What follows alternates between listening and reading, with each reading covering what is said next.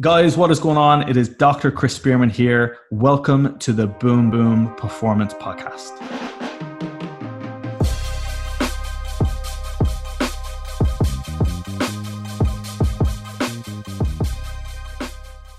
What is going on, guys? Welcome to another episode of the Boom Boom Performance Podcast. This is the one-stop shop for all things coaching. We do not stop at training and nutrition. We go much deeper and we cover all things personal development. This is a coach through your speakers. That's what I do for a living. That's what I love more than anything in this world. That is my true passion. It is coaching. And what I do with this podcast is just that. I coach you through your headphones, and that's what it's all about. If you are new to this podcast, please do me two huge favors. The first one, hit the subscribe button to make sure you're getting constantly updated with our amazing episodes, dropping 3 times a week, Monday, Wednesday, and Friday.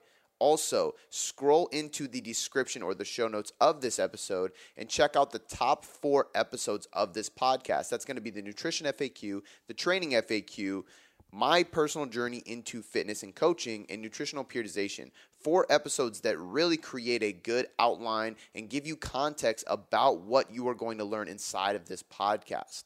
Today's episode is with Dr. Chris Spearman, originally from Ireland, headed to London to pursue his PhD in cancer research. So this is a very intelligent guy, hence why his podcast is called the Shred with Science Podcast. But he has kind of created his own niche and created a popularity around training people to become cover models. And I shit you not, he takes guys and gals and gets them cover photo shoot lean. That's what he does. He runs a Skype coaching program, and he has really grown and elevated himself inside the industry as that coach because he was pursuing his PhD. He loved the science, but then he took all that science and research to help him build confidence and create an aesthetic body and achieve something that he set a goal to do, which he actually believed to be impossible, which you're going to hear him talk about in this episode. But he believed it was impossible, but he used his science background. He started researching, he started studying, and he applied it to his passion for training and nutrition. And lo and behold, he accomplished his goal of getting on the cover of a magazine. After that, I believe it kind of sounds like it just started a journey for him to try to pursue and help people do that exact same thing and accomplish that exact same thing. So he kind of created his own niche as the cover model coach, if you will. So he's going to talk to us today about how to do that exact thing, how to achieve your best physique, how he runs his coaching program, what he believes that we can apply from the science into our aesthetic goals, and so much more. So I'm excited for you guys to listen to his amazing journey from cancer researcher to really well-known, world-renowned coach and expert who knows a lot of really big professionals in the industry, who has a lot of good information to share, and really just gives us a lot of good tips that we can take and apply into our own training and nutrition. Guys, if you like this podcast, if you like this episode, if you enjoy listening to me or Chris Spearman talk, please do me a huge favor. Take a screenshot of this episode right now, head over to Instagram, post it on your story, and tag myself at Cody.boomboom and tag Chris Spearman as well. I'm going to put both of our handles in the show notes of this podcast so you can copy and paste them into your Instagram. And then one last quick thing, guys, make sure you head over to iTunes, search the Boom Boom Performance Podcast, and leave us a 5-star rating and review. It means the world to me, and it really helps us grow this podcast. And then I can see exactly who's listening and what they enjoy about the show, so I can replicate that and do more of it for you, the listener. All right, guys, without any further ado, let's get on to this amazing episode with the one and only Dr. Chris Spearman. All right, man, Chris, I'm excited for you to be here because we haven't got to know each other too well yet. We have a mutual friend, and that's how we got connected. But the more I dug into your content, the more I realized we have a lot of similar philosophies and methods, a lot of things I appreciate about your methods. And I noticed that you are affiliated with a lot of people that I either know or I look up to, and I appreciate their content and their coaching. So I'm excited to dig into your story, man. But for the listeners who do not know who Chris Spearman is, can you give us a brief introduction, man? Who are you in a nutshell? Dude, thank you so much. Firstly, thank you so much for inviting me on. And it's always an interesting one. Obviously, we don't know each other as well. And I feel like having a podcast like this, like, oh wow, like we've already, based on the brief conversation we've had, there's a lot of people obviously within the industry that we both look up to, or that we both know, and things like that. So firstly, thank you so much for inviting me on. And I'm always stumped when people kind of ask me where I'm at, and the truth is, to me, I'm from, for your listeners who aren't aware, I grew up in an extremely rural part of Ireland. And I came over to London. Long story short, I came over to London to do a doctorate, and I did my PhD in leukemia, so cancer research. Still see myself as like a small, skinny Irish kid just in the country. So anytime I'm asked like, who am I, what I do, even if I'm going into US immigration, I'm like, how do I even comprehend what I do or explain?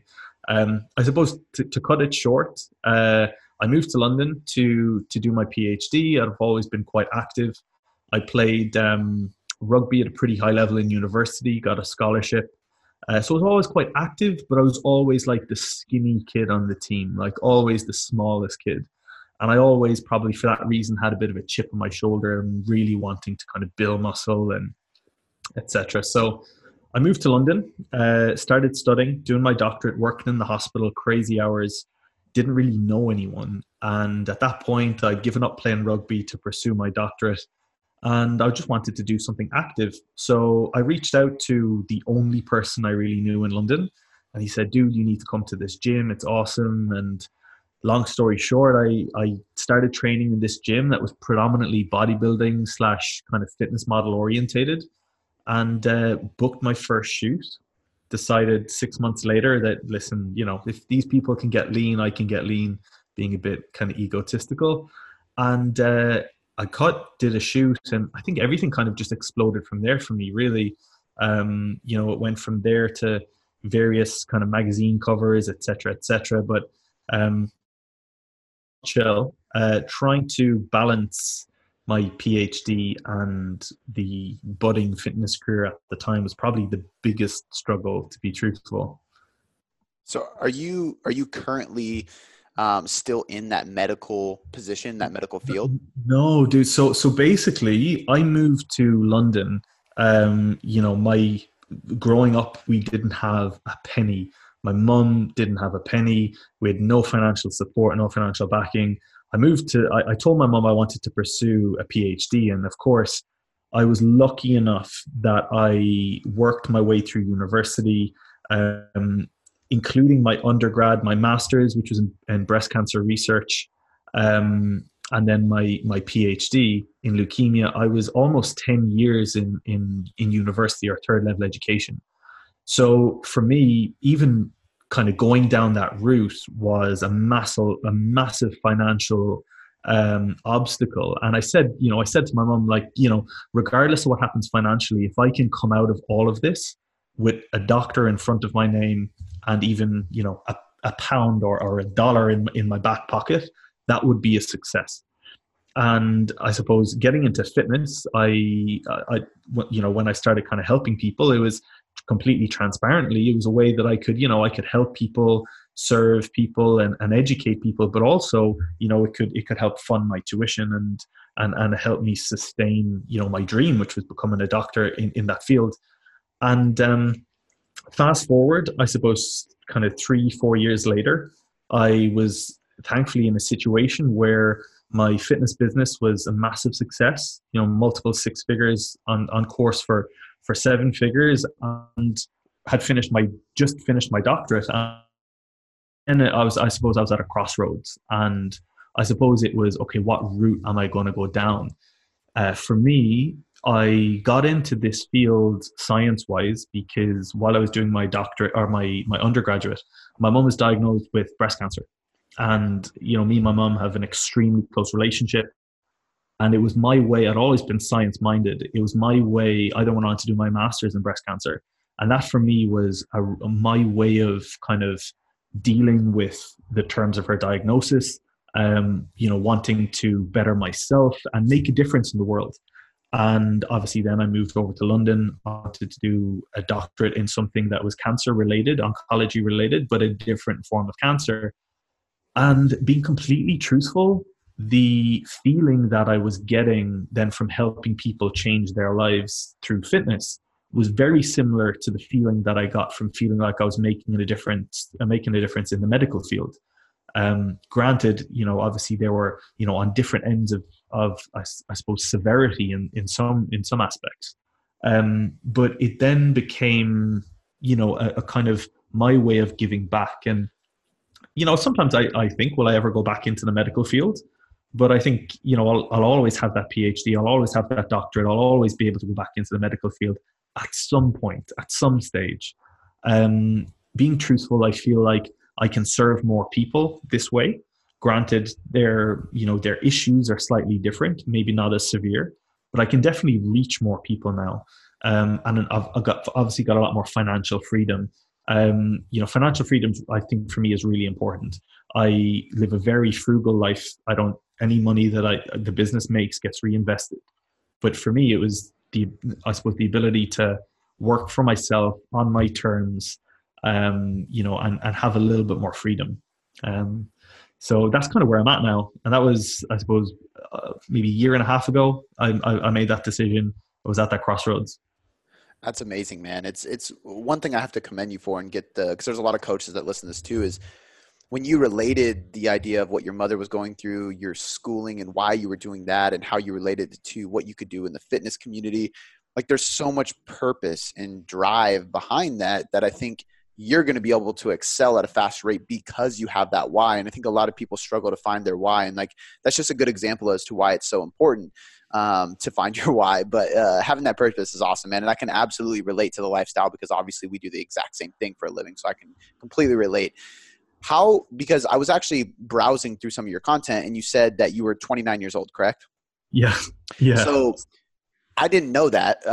And for one, I didn't know that necessarily too, because you have a very impressive physique. So obviously that takes time to build, but also you have a huge following. You're well established.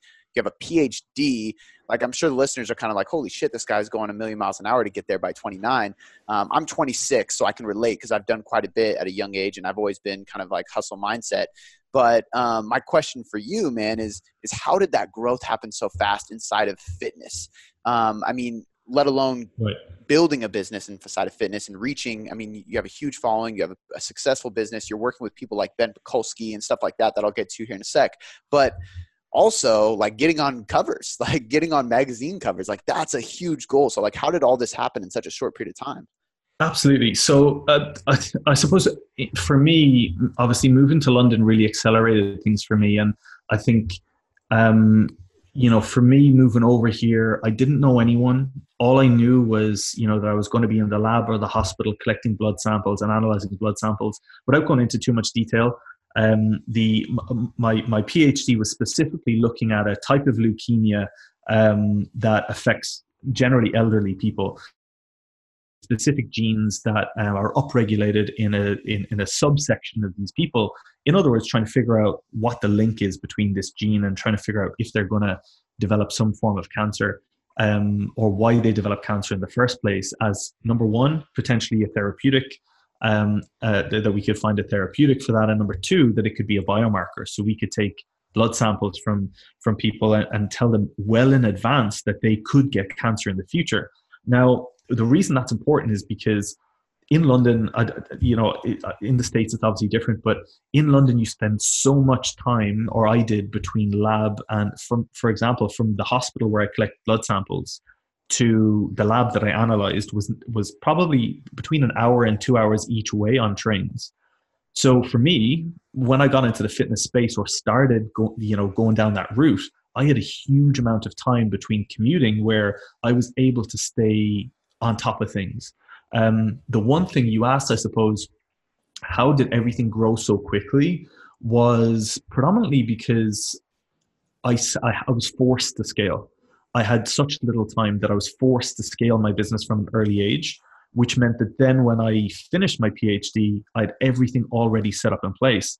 That at that, not that finance is a thing, but in terms of serving more people, the business was turning over six figures, and I was only working 1 day a week at that, because I had scaled my business so that I was doing my PhD all of the other days. So that's how it really exploded at that point.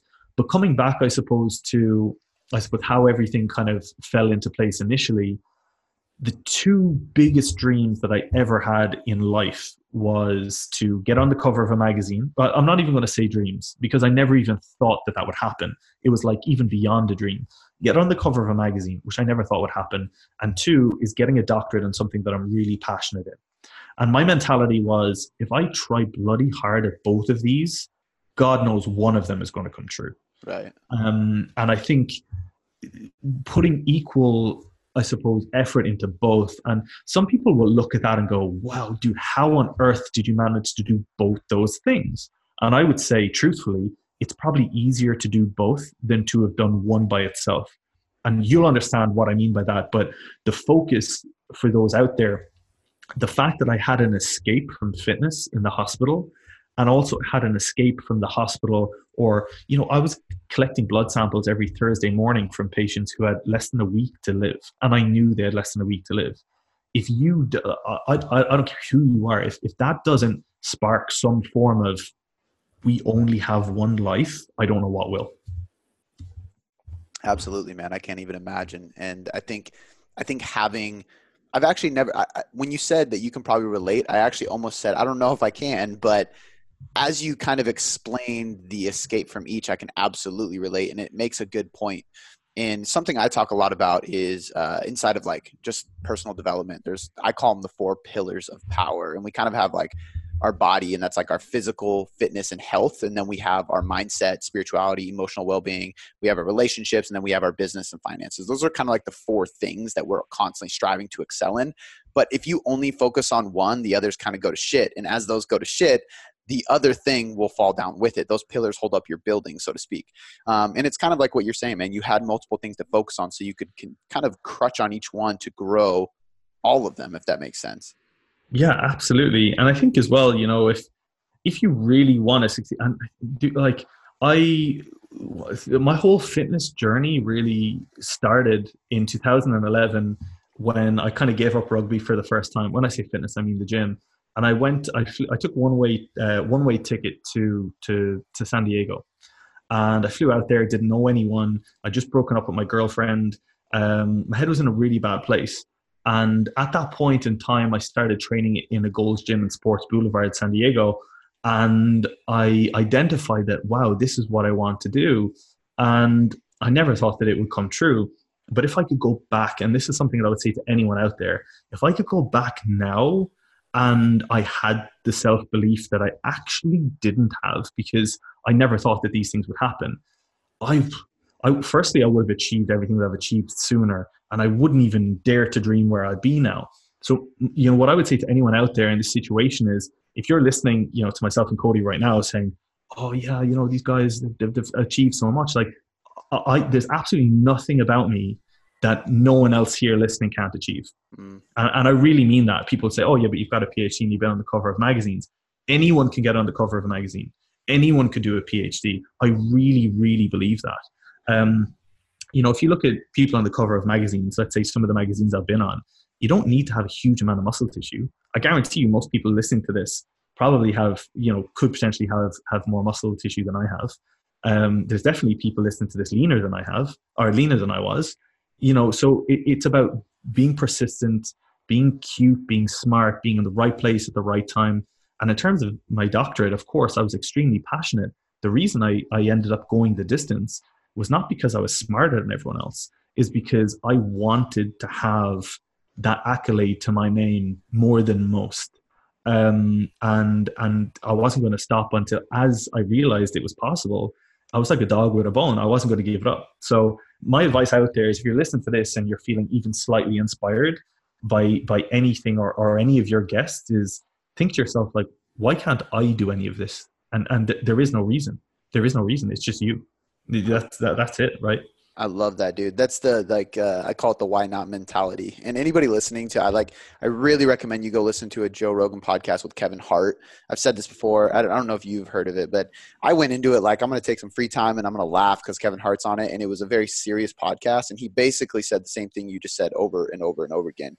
Joe Rogan's like, why are you doing these huge comedy shows and movies, and you have a real estate company, you have a financial advisory company, you have a supplement company? He's just like, why not? Like, anybody can do so much things if they just ask themselves why not, and they just believe and they pursue it, man. So I love the way that you framed that, and it gives so many people hope listening to this. I want to shift back towards kind of the whole fitness aspect of things. I want to really dive into what you do, how you do it, and why you do it so well. But the first question is, what was the ideology behind the coaching program you run? It's a very specific program. It's the Skype model program. Like, you are very, very specific about what it is called. And there's not that many people that call their programs specifically model programs, like getting you ready to be a fitness model. And I want to just kind of to pick your brain about what that is like and what clients go through when they experience it and what the model is. Right, absolutely. So you mentioned that there are probably, other personal trainers or aspiring online coaches listen to this. And, what I would say to you firstly, with separate from, my business, my fitness business, I also help, I suppose in a sense, structure and help other personal trainers or aspiring online coaches within a mastermind to grow their business just like I did. Yep. And one thing that I would say to those people out there who are trying to get into the fitness space, or they want to, maybe they're PTs and they want to go online, one of the things that I would say in terms of setting up a program is, and just like when I set up mine, is we all start off going, oh, I can get you lean, I can help you put on muscle, I can get you toned, I can help guys, I can help women, I can help young people, I can help old people. And that's great to build experience. But I feel like as you progress and you really want to be niche, you need to figure out what your skill set is and how you can differentiate yourself from everybody else. Now, for me, I was able to say, okay, what two things or what things can I help people that nobody else can? Okay, well, through science as a doctorate and basically, a cover model, even though I feel awkward saying it, I can help people do that. I can help people get on the cover of a magazine through science or through applying science. So after maybe a year or two, I kind of really delved into like, what can I offer? And it was only then, I wish I could go back to the start in some ways, because my demographic changed. When I first started, I was helping people in my local gym get ready for bodybuilding shows. Then I moved and I was helping people who maybe had cancer in the past and they were in remission, get back in shape because they resonated with, my science and, my oncology aspect of things. So my niche changed or developed over time until I kind of got to a point where I was like, what can I do better than anyone else on the planet? And this is a serious question. If you're listening to this right now, I want you to ask yourself this question. What can you do better than anyone else you have ever met? Until you can answer that question, not that you're going to be stuck, but I guarantee you, if you dig deep enough, every single person should be able to answer that question. And if you can't, my advice would be, whatever it is, if you want to find clarity and joy in what you do, find something that you can do better than anyone else. If that is, you paint pigs in Michigan better than anyone else, then do it. Yeah. Like if you can find out what can, and this was a mentor of mine, and he wrote a book called Scale. His name's Frank Bria. And when I was going through my business, and this comes back to the Skype aspect of things, I was forced to scale. I was able to grow my business to 6 figures working 1 day a week. And how I did that was I was offering something that no one else was offering. And it was a Skype program that obviously I charge more for, and then help them get in cover model shape through that. So I was able to charge more and work with a smaller number of clients in order to scale. And obviously he helped me do that. But one of the questions he asked me was, Chris, what can you do better than anyone else you have ever met? And he said, once you can answer that question, go after it. And that comes back to your question, really. I was like, what can I do better than anyone else? And, through science, I would like to think I can help more than most, if not anyone I've met within the fitness space, get people on the cover of magazines, which, even though I've been on the cover of a few myself, I've also got some of my clients at least in shape and on the cover of some book covers and magazine covers as well. So, if you're out there and you're unsure, ask yourself that question. What can you do better than anyone else? And that's something that I say to a lot of my mastermind clients who want to run a business or be successful online is, what can you do better than anyone else? You might not know now, but I want you to ask yourself that question every single day. I absolutely love that. And I agree. And I think if there are people listening, we have a lot of coaches, like I said before, and I actually run a similar program, and I kind of echo what you're saying. So I love that you're saying this, man. It's repeating, and giving affirmation to what I've been preaching as well. And if you don't know what that is yet, maybe just obviously be patient, but search for it, because there's probably something that you might not do better than everybody else right now, but you absolutely have the potential to. And if you know what that is, you have to seek that out. I call it your superpower. Like I always say, like, find your superpower. Once you know what your superpower is, you have to do that 10 times more, because that's what's going to lead to growth. Yeah, absolutely. Absolutely. Cool, man. I love that part. As you started developing this, you started from looking at your content. You're very specific about your training in a sense. Like there's this kind of, and I really want to get into a cool discussion with you on this. And I think this, I don't know if you started shifting things once you met BPAC, or if this is why you guys are friends, because he's very big on like mind muscle connection, intent, like your effort, your connection to the body part that you're using, things like that. And then there's this other camp of people that are very volume and frequency and intensity driven. But you, I want to know where you stand in that, and what your methods are for building muscle, essentially. Like you have a specific style of training, and you have an impressive physique, and you obviously get people ready for photo shoots and stuff like that, and covers. So what is your method? What are your philosophies, and how do you approach building muscle to get people in this shape? Can I be completely honest? 100%. I feel like I've not even started. And the reason is I've been working with Ben now for let's just say the last 6 to 9 months. And I feel like, and he flew over here to give his muscle camp. And guys, if you haven't, this is a shameless plug, but if you haven't, that weekend camp will change your life. I don't care how long you've been in the fitness space. I guarantee you, every single person out there will learn. It will just be absolutely mind blown. And I feel like literally it was just like a brain dump.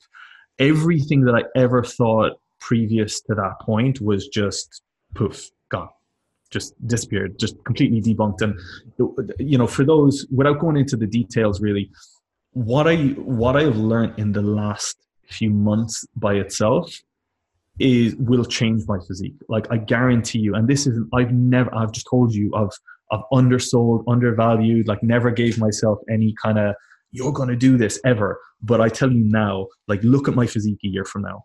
And this isn't because of me. It's because of what I have learned in the last few months, thanks to people like Ben. And in terms of where that is on an anatomical point of view and a physiological point of view, what they really try and break down, just to simplify it, is like, if you're doing a side lat raise or a frontal raise or whatever it is, and someone goes, oh, what's a side lat raise do? Oh, medial delt. Does it? Like, does it really? Like, where's your origin? Where's your insertion? And are you, enabling your, the shortest point of contact, or bringing your origin closer to the insertion when you actually do a side lat raise? Or because, for example, Cody's insertion, on his medial deltoid is going to be different to mine. So me doing a side lat raise at a specific angle is going to be different to yours, in order for both of us to have optimal contraction in our medial deltoid. Now, so for example, that completely, throws out the window if you look at, your favorite Instagram fitness guru or bodybuilder doing an exercise a specific way. Yeah, that's great, because their muscle tie-in is slightly different to yours. Their insertion is at a different point to yours. So all of those things, that's great. But what you really need to do is assess your own anatomy. And I know that sounds so simple when you say that. And me as a scientist, I felt like I was almost like just missed the trick. And yeah, so, coming back to, mind muscle connection, it's more being able to execute the exercise efficiently and effectively. So for those out there, if you want to focus on building muscle, we all know progressive overload is important, right? Of course it is. But before you can, obviously increase load, increase the time under tension, or increase the volume, or drop the rest time, before you do all of those things, you need to ensure that every single rep is the same. Every single rep is standardized. Because if it is not, how can you quantify that? You have to ensure that they're almost identical before you can quantify. So if you're doing like 15 side lat raises and they're all like slightly different, or you're dropping off, you're fatiguing, then you need to ensure that they're as standardized as possible before you can turn around and actually progressing here. And one of I suppose, in the most simplest terms, the skill of doing an exercise is the most fundamental thing. If you're doing a bicep curl and, your shoulder is moving and you expect it's like a rope, it's like a rope with two ends moving. How can you find tension or optimal tension in a rope if both ends are moving? You need to anchor your origin or your insertion, either or, and obviously bring one closer to the other. And the second point really, I suppose, is looking at, in terms of muscles, we all think anatomically, when you ask someone, what does a muscle do? What does any muscle do? The muscle only does one thing. It contracts and it relaxes. It contracts and it relaxes. A muscle cannot do anything else in terms of movement other than contract in the direction of fiber and relax in the opposite direction. That being the case, knowing the bare bones of anatomy and aligning your movement with the contraction of the fibers will allow you to have a more optimal contraction and allow you to bring the origin closer to the insertion without even doing those simple tasks. Putting on weight or doing all of these things is pointless in a way. You see loads of people like throwing loads of weight around. They're building muscle by accident. You see a lot of people in the fitness space, performance enhancing and lifting a specific way. They're building muscle by accident, essentially, because they're not doing it optimally. And I'm not saying everyone needs to be perfect, but I think the one thing that us as guys really need to check ourselves is drop the ego. Drop your ego. And I think I've been massively humbled in the sense that I don't even look at the weight that I lift until I know I can execute the exercise efficiently and effectively. And that's something Ben told me. Probably the best tip I can give anyone out there who wants to build muscle that way is think of a circle. Now pretend there's a circle in front of you. Put your hands together in a circle and think of a scatter plot. And what I want you to imagine is some dots are inside the circle and some dots are outside the circle. Every dot inside that circle is an exercise that you can execute well enough that you feel you can increase the weight, increase the volume, and progress. Any exercise that is not in that circle, we would deem as you are unable to execute the exercise well enough to progress. Now, you need then to make a decision. Those exercises that are outside of your circle of progression, they're either one of two things. They're either an exercise that you can work on to improve the skill of that exercise so it will become inside your circle of progression. And then once you build up that skill, you can then progress.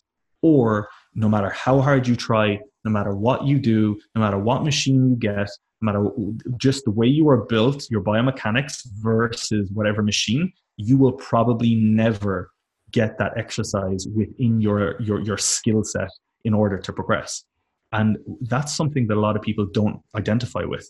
That just because, let's say, for example, in the simplest terms, if you do an exercise and you just don't feel it, there's a few things going on there. You're probably not contracting the right way. You've got two options. You either adjust, try and figure out a way that you can actually contract that muscle or feel it in that plane, or you identify that maybe that machine and your biomechanics will never fit.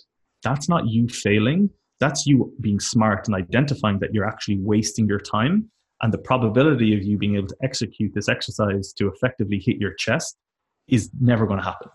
And that's not a failure. That's identifying that it's just not a good fit. It's like any relationship. Some people just work, some people don't.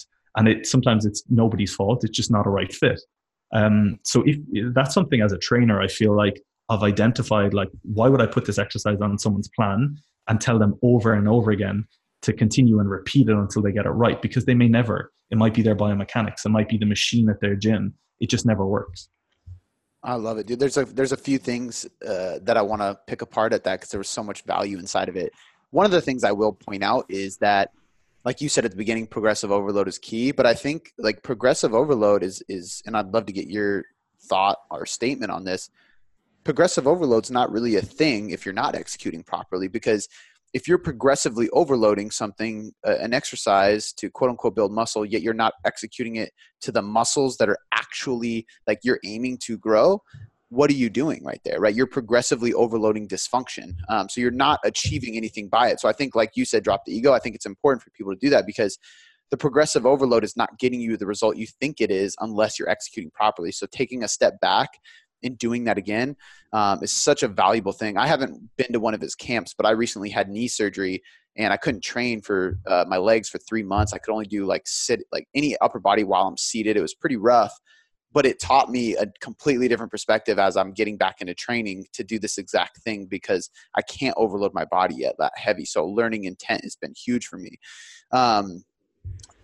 Just on that point, and I completely agree, but I'm going to throw a spanner in the works there. Now, for those of you guys listening and you're thinking about progressive overload, completely agree. You need to ensure that your exercise execution is on point, or that you're able to execute. But what people don't realize or even think, you improving your skill is progressive overload in the first place. Great point.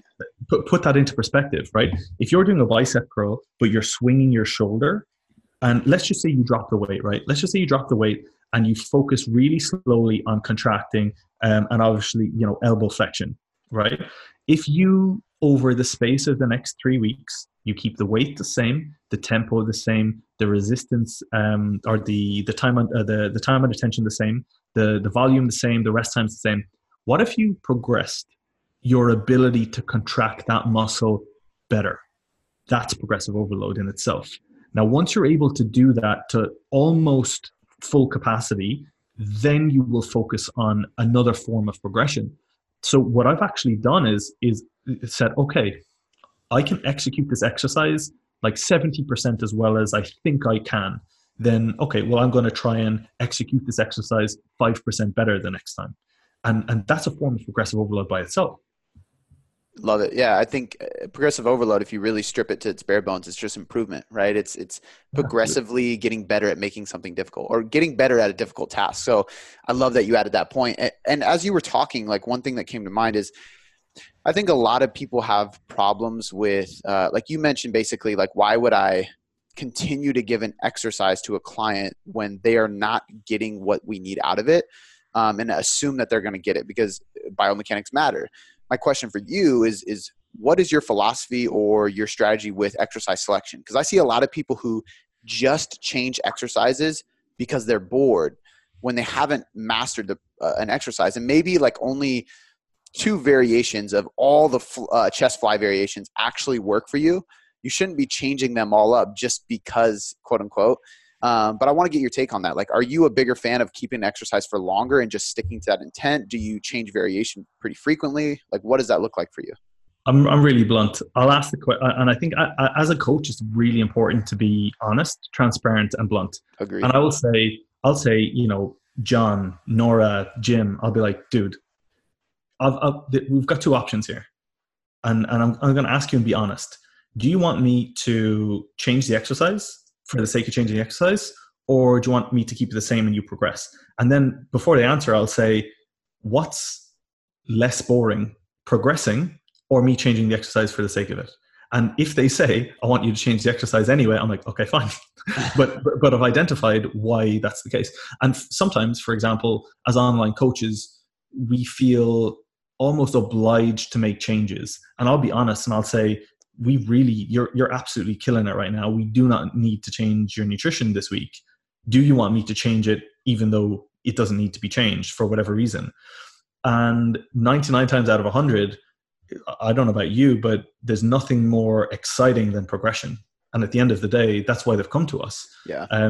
That being said, though, I understand, for example, if someone says, I'm really sick of this exercise, or if they feel, let's just say they've reached some form of plateau whereby, they've stacked the machine, or, the next jump in dumbbells is a little bit higher for them to execute the exercise, then I would say, okay, then we might make changes.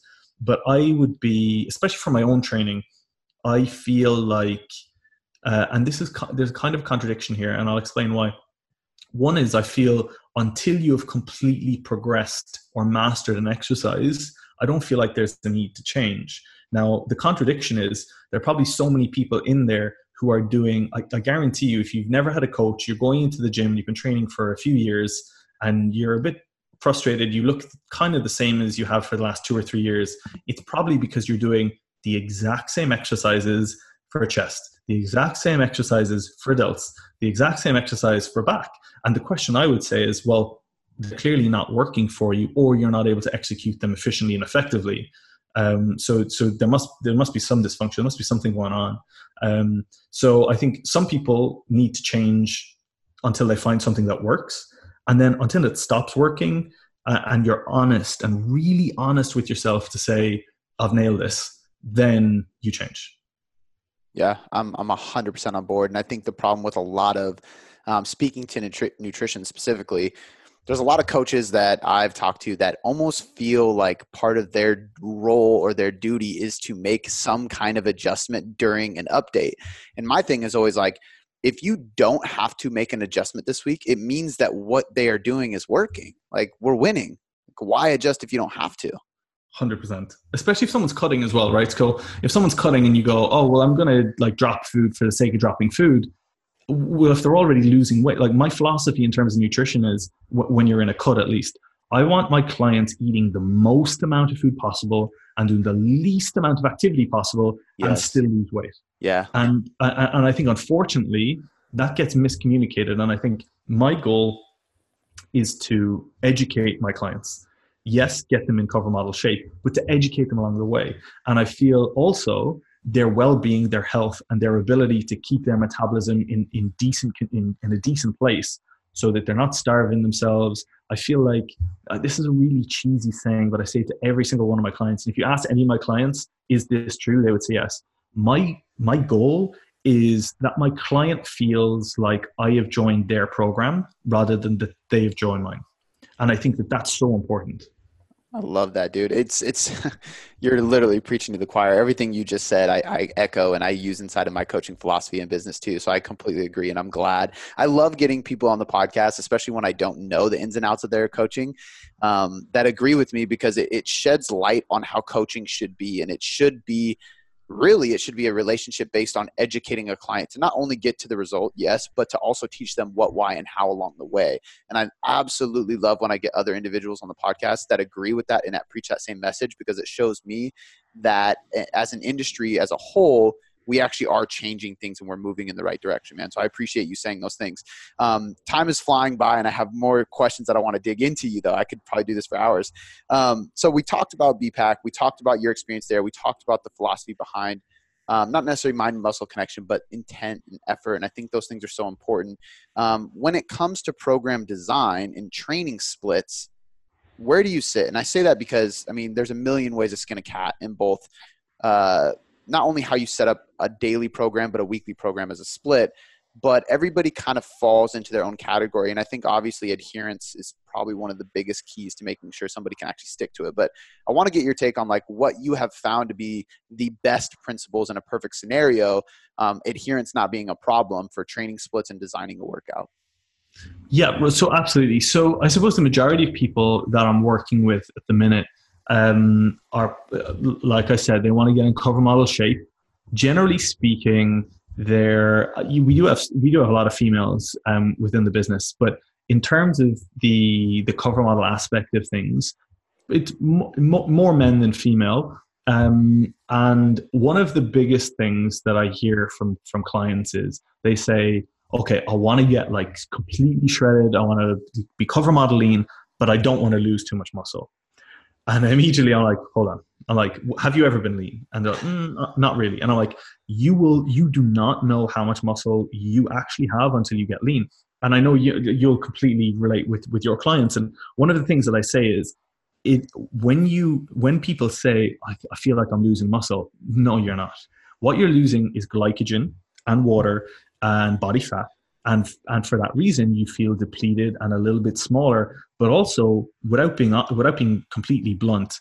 And I can say this because I've been there. The truth is, you actually just didn't have as much muscle as you thought you did. So our goal in that whole process is to try and hold on to as much muscle as possible during this cutting phase. And in doing so, obviously completely depends on the individual and it completely depends on their schedule. Obviously, a lot of our our clients who want to get in cover model shape are PTs, aspiring online coaches, who want to get in shape in order to promote their business. We do have quite a lot of executives and professionals who want to do the same thing. But let's just say for the PTs or aspiring online coaches who want to get in shape, or people who even want to go down that route, I want to use this as a business card for potentially growing a business or moving into the fitness space. They have generally the ability to train, if and when they like, working in a gym. So what we would probably do with every single individual is work with their schedule first and foremost. And like I said, and I know it's cliche, we try and accommodate their lifestyle rather than the other way around. So generally the training or program design is based on that. I suppose my principles up until recently would have been probably a higher frequency of training, generally speaking. I like personally, but also I find provided the clients have the availability to do so, is we would train more frequently. So even if they were training once a day and it was say push, pull legs, day off, their frequency of training a body part increases. Now, my rationale behind that program design, or even sometimes training twice a day, is purely because, let's just say hypothetically, let's just talk about the twice a day scenario. And we can touch on what you think about this afterwards, but I'll explain my rationale behind it. It is not at all about anything other than this.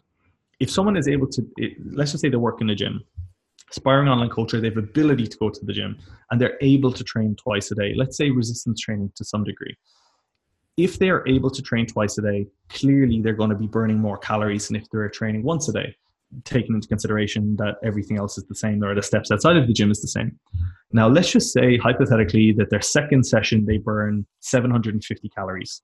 That puts them in a 750 calorie deficit than they would have had previously. Correct. Right.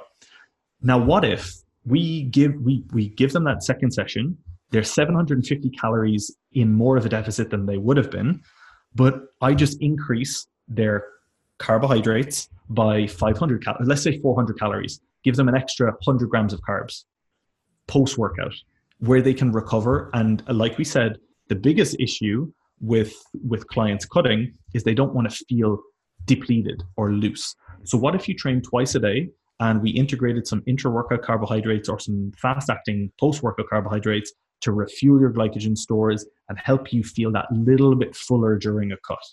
Now, obviously not everyone's able to do that, but if you are, number one, you're in more of a deficit than you were. Two, you're recovering better because you've got more carbohydrates in and around your workout perimeter.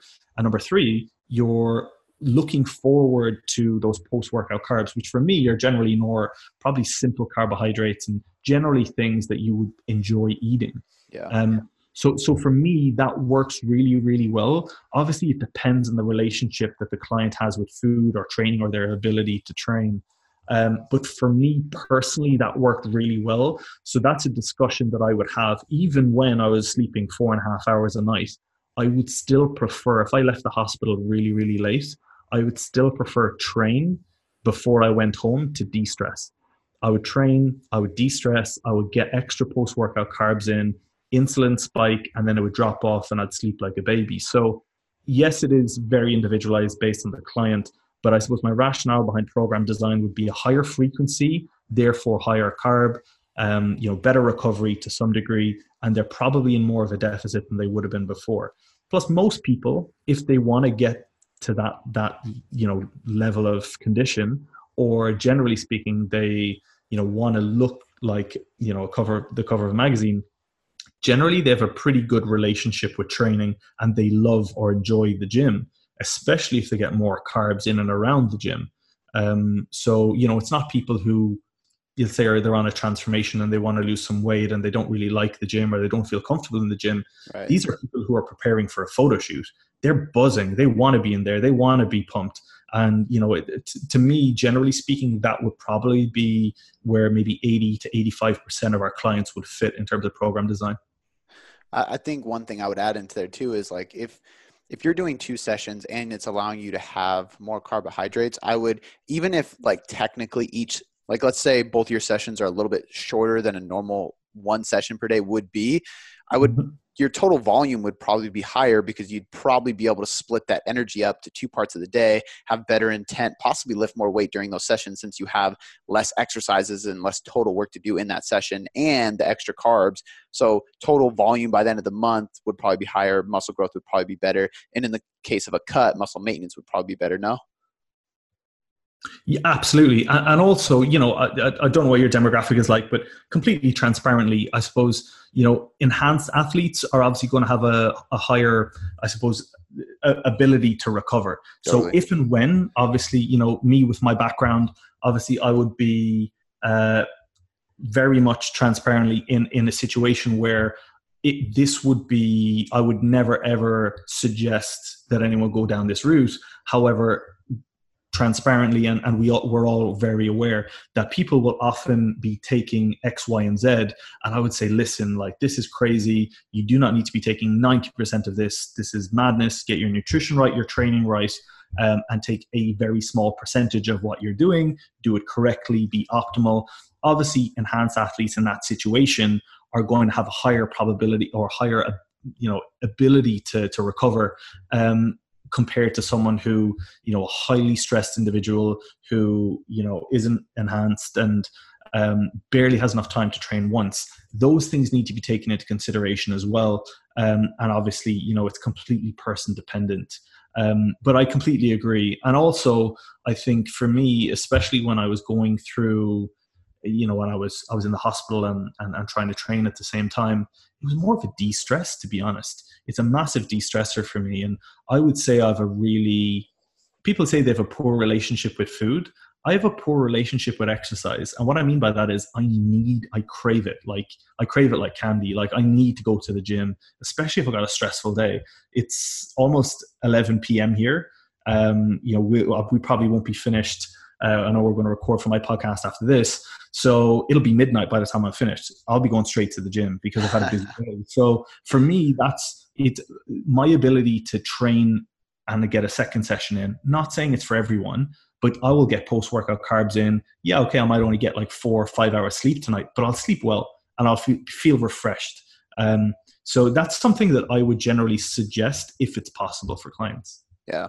So let's kind of cap off the fitness and nutrition talk with almost like setting up a client for a photo shoot prep. Let's say you have somebody for like 6 months. So you have plenty of time to get them ready. They already have a background in this stuff. So it's really more of a, let's get you from, 13% body fat as a male to 8%. Like, let's get you shredded and get you in front of this camera.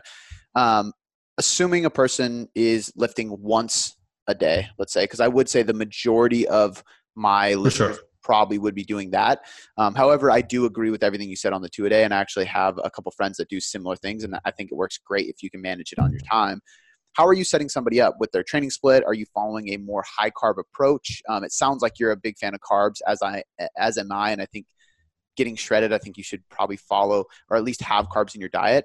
But I want to hear your opinion on what you would do, because there's again, a million ways to skin a cat. So you have somebody, a male for 6 months, getting ready for a shoot. What are you doing with training, cardio, nutrition, supplements? So this is going to blow your mind a little. So I'm actually not don't get me wrong, I like carbs. I love carbs.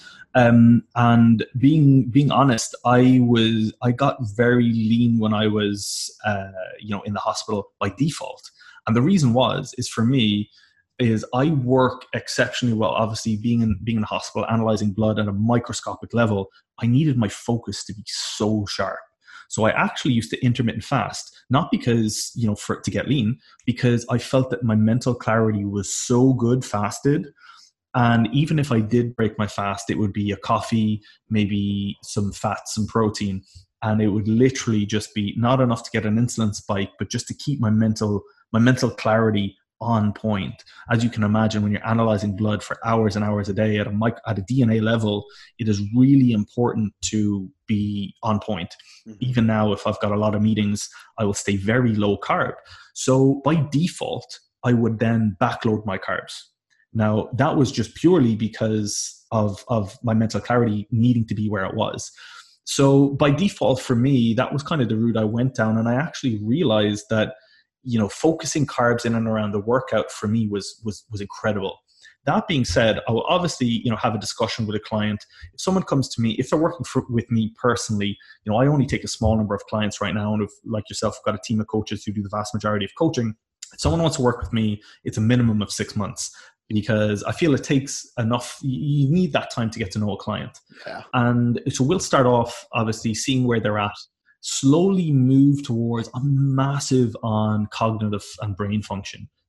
Clearly, with my background. So I will try as best I possibly can before I even go anywhere near, performance or getting lean. I will look at mental clarity, sleep, and digestion. That's it. Firstly, wow. I will go, okay, are you meditating? Are you being mindful? Is your sleep on point? Is your gut health on point? First and foremost. Because, dude, you know this, and fitness professionals know this, but getting in photo shoot shape is not necessarily about performance, or it's not necessarily about how lean you get first. If your body is not optimal, your brain is not completely, focused in on and dialed in on what you're about to do over the next few months, your gut health isn't good, your sleep isn't good, you're not going to succeed at all. Yeah. That to me is, I suppose, my ethos in terms of where to start first. And it was funny because when I started working with Ben, he was like, what's your gut health like? Terrible. What's your sleep like? Terrible. We'll start there. And for me, obviously, I've been sleeping 4.5 hours a night for the last 6 years. And that's not good. I know that that's not good. My gut health isn't great. And well, it wasn't great. It's a lot better now. So I see the value in that more than anyone. Once they're on point, I feel like everything else can be, can be downhill. And obviously then we'll focus on nutrient timing, nutrient selection, depending on the client. And obviously work towards, probably a higher carb approach, but around the workout, depending on the person's job, depending on their clarity. I find that I look so much better high carb, but because, the conflict between my work and what I was doing, I need to keep those carbs away from the majority of the day when I'm not training. So by default, I was intermittent fasting, carb backloading, and nutrient timing became a massive thing for me. I love it. The reason I love that answer is because you didn't give us a black and white answer. You didn't say this is how you do it, and you started with the foundations. Because I think inside of individualized coaching, if you took that same person and you skipped the sleep, stress, and gut health thing, you would have gotten them progress. But probably just before they got photo shoot lean, it would have came to a screeching halt, and it would have been very hard to break through that, because a deficit in nature and more training to get there is a stress too. So if you already have this groundwork of stress before you even start, you're just compiling stress, and it's just going to get worse and worse and harder to break through that plateau to get you as lean as you've ever been. So I love the way you framed that, man, because I think not enough people focus on those things first. Yeah, absolutely. I think so if you look at everyone in today's society, what are people? They're already stressed. And we're coaches, right? We're not in the fitness space, we're in the people space. 100%. And I think reading people and understanding people is the most important thing. So what are people most days? They're highly stressed, they're anxious, they're probably, their nutrition's not great. They're probably, a lot of people, overtraining, under recovering. So you don't want to increase their workload or decrease their food even more. You want to give them what they don't have: clarity, mental focus, a little bit of mindfulness, a little bit of presence in themselves, good sleep, good digestion, the ability to assimilate food, the basics that nobody is doing. I get 99% of people don't even look at that. And I will turn around to a client and they'll say, what do I do in the first week? Okay, I want you to get out of bed first thing, and I want you to go for a walk for 10, 15 minutes, and I want you to sit down. It doesn't have to be cross-legged on a mat, but be mindful. Think about what you're going to achieve today. Think about how grateful you are to be in the situation you're in, or think of a few things that you seek value in that's in your life right now. And they're like, really, that's it? I'm like, we'll start there. And then obviously we'll build on that. Obviously I give them their nutrition program, but in the meantime, that gives me time to really work on their plans and really focus on, okay, how are we going to map this out? What's the journey going to look like? And I'm honest and transparent, and I'll tell them, this could take 3 months. This could take 5 months. But as long as we get the basics right, I feel like I will leave that client in a way better place than when they arrived. I love it, dude. And hopefully the cover of a magazine or a book or at least looking incredible for their website or something like that. Yeah, absolutely. And I think, dude, there's so many dimensions inside of what you and I do that I could go down a rabbit hole in each of these. So maybe we'll have to do this again on my podcast because I could probably keep going and going with you. But I want to respect our time. I appreciate you coming on so much, man. This has been unbelievably beneficial to the listeners. So much value inside of all the information you're giving. And again, I love that it's more about individualization. There is no black and white answer. You gave a ton of value, but there was no pigeonhole that like you have to do blank. There's no dogmatic approach inside of you. And I love that.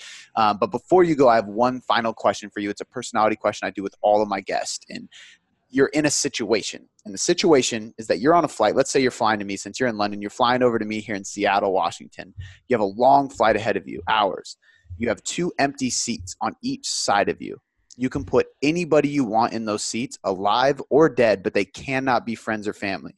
You have 1 book to read, and you have 1 album to listen to. Who's sitting next to you? What are you reading? And what are you listening to on this flight? Oh, wow. Okay. So, okay. It's an epic question. You've completely stumped me here. Okay, let me break this down. If I had a book and I was flying to Seattle from here, which I've done before, by the way, I would read Man's Search for Meaning by Viktor Frankl. And for those of you guys who don't know, it's an incredible book, probably one of the best books I've ever read. And in my opinion, one of the best ever written. I'm not going to bore you in the details, but it's basically about this guy in a concentration camp who was able to see the difference between people who identified with the fact they were in a concentration camp and didn't let it faze them, and worked on becoming the best version of themselves, regardless of whether they were going to die or not. And then the other people that gave in and threw the towel in on life. And I saw that a lot within my PhD with people who were diagnosed with cancer. And there were 2 types of people who played the victim. And if you always play the victim, you will always remain the victim. Or people who are like, you know what, I'm going to beat this. And one of the quotes from that book, it's an incredible book, it says, between stimulus and a response, there is a space. And in that space is our power to choose our response. And in our response lies our growth and our freedom. So that would be the book. Incredible book. So probably album-wise, I would probably pick something classical, not for any other reason other than I do my best work listening to classical music. It just chills me out. And I would probably get a huge amount of work done. The 2 people, I'm going to be a lad and say, I don't know what female I have the biggest crush on, but I would probably pick a female who I have probably, maybe, I don't even know who that's going to be. Probably some female companionship on one side. And then on the other side, I would probably pick, honestly, this is going to sound so cheesy, and I really mean it. Will probably pick Ben. I really would, because I honestly could pick his brain for hours on, and it would probably be nothing to do with training. It would be about his mindset, his approach to life. And the one thing, for those of you, it was nothing to do with Ben being probably the best person in the world at being able to help people like me put on muscle tissue that made me resonate with him. It was the person he's become since he's left bodybuilding, how he's revolutionized the way he thinks, how mindful he is. That's probably it. Someone to look at on one side, and then someone like Ben to chat to on the other. I love it, dude. Amazing answers, man. That'd be an intense flight. Before I let you go, I need you to drop all your social platforms, everything like that. Where can people find you? Website, Instagram, podcast, all that stuff, so people can dig into your content, because you're a super intelligent guy. You're very humble and just very positive all around, man. I really appreciate you being here and the way you approach things. So I want everybody to be able to give you a follow and check out your content. Dude, thank you so much. So to make contact with me personally, the best place is to go to @SpearmanChris, which is my Instagram page, and literally just give me a DM. Love it. Or if obviously you're listening to this, tag me. I'll repost you on my page and drop you a message for sure. And the best place to hear any more of my thoughts on training, nutrition, is to head over to the Shred with Science podcast, which Cody have an episode that is going to be launched roughly around this time. I'm sure the link will be in the show notes for any more info on my thoughts. Absolutely, man. And once again, thank you for coming on.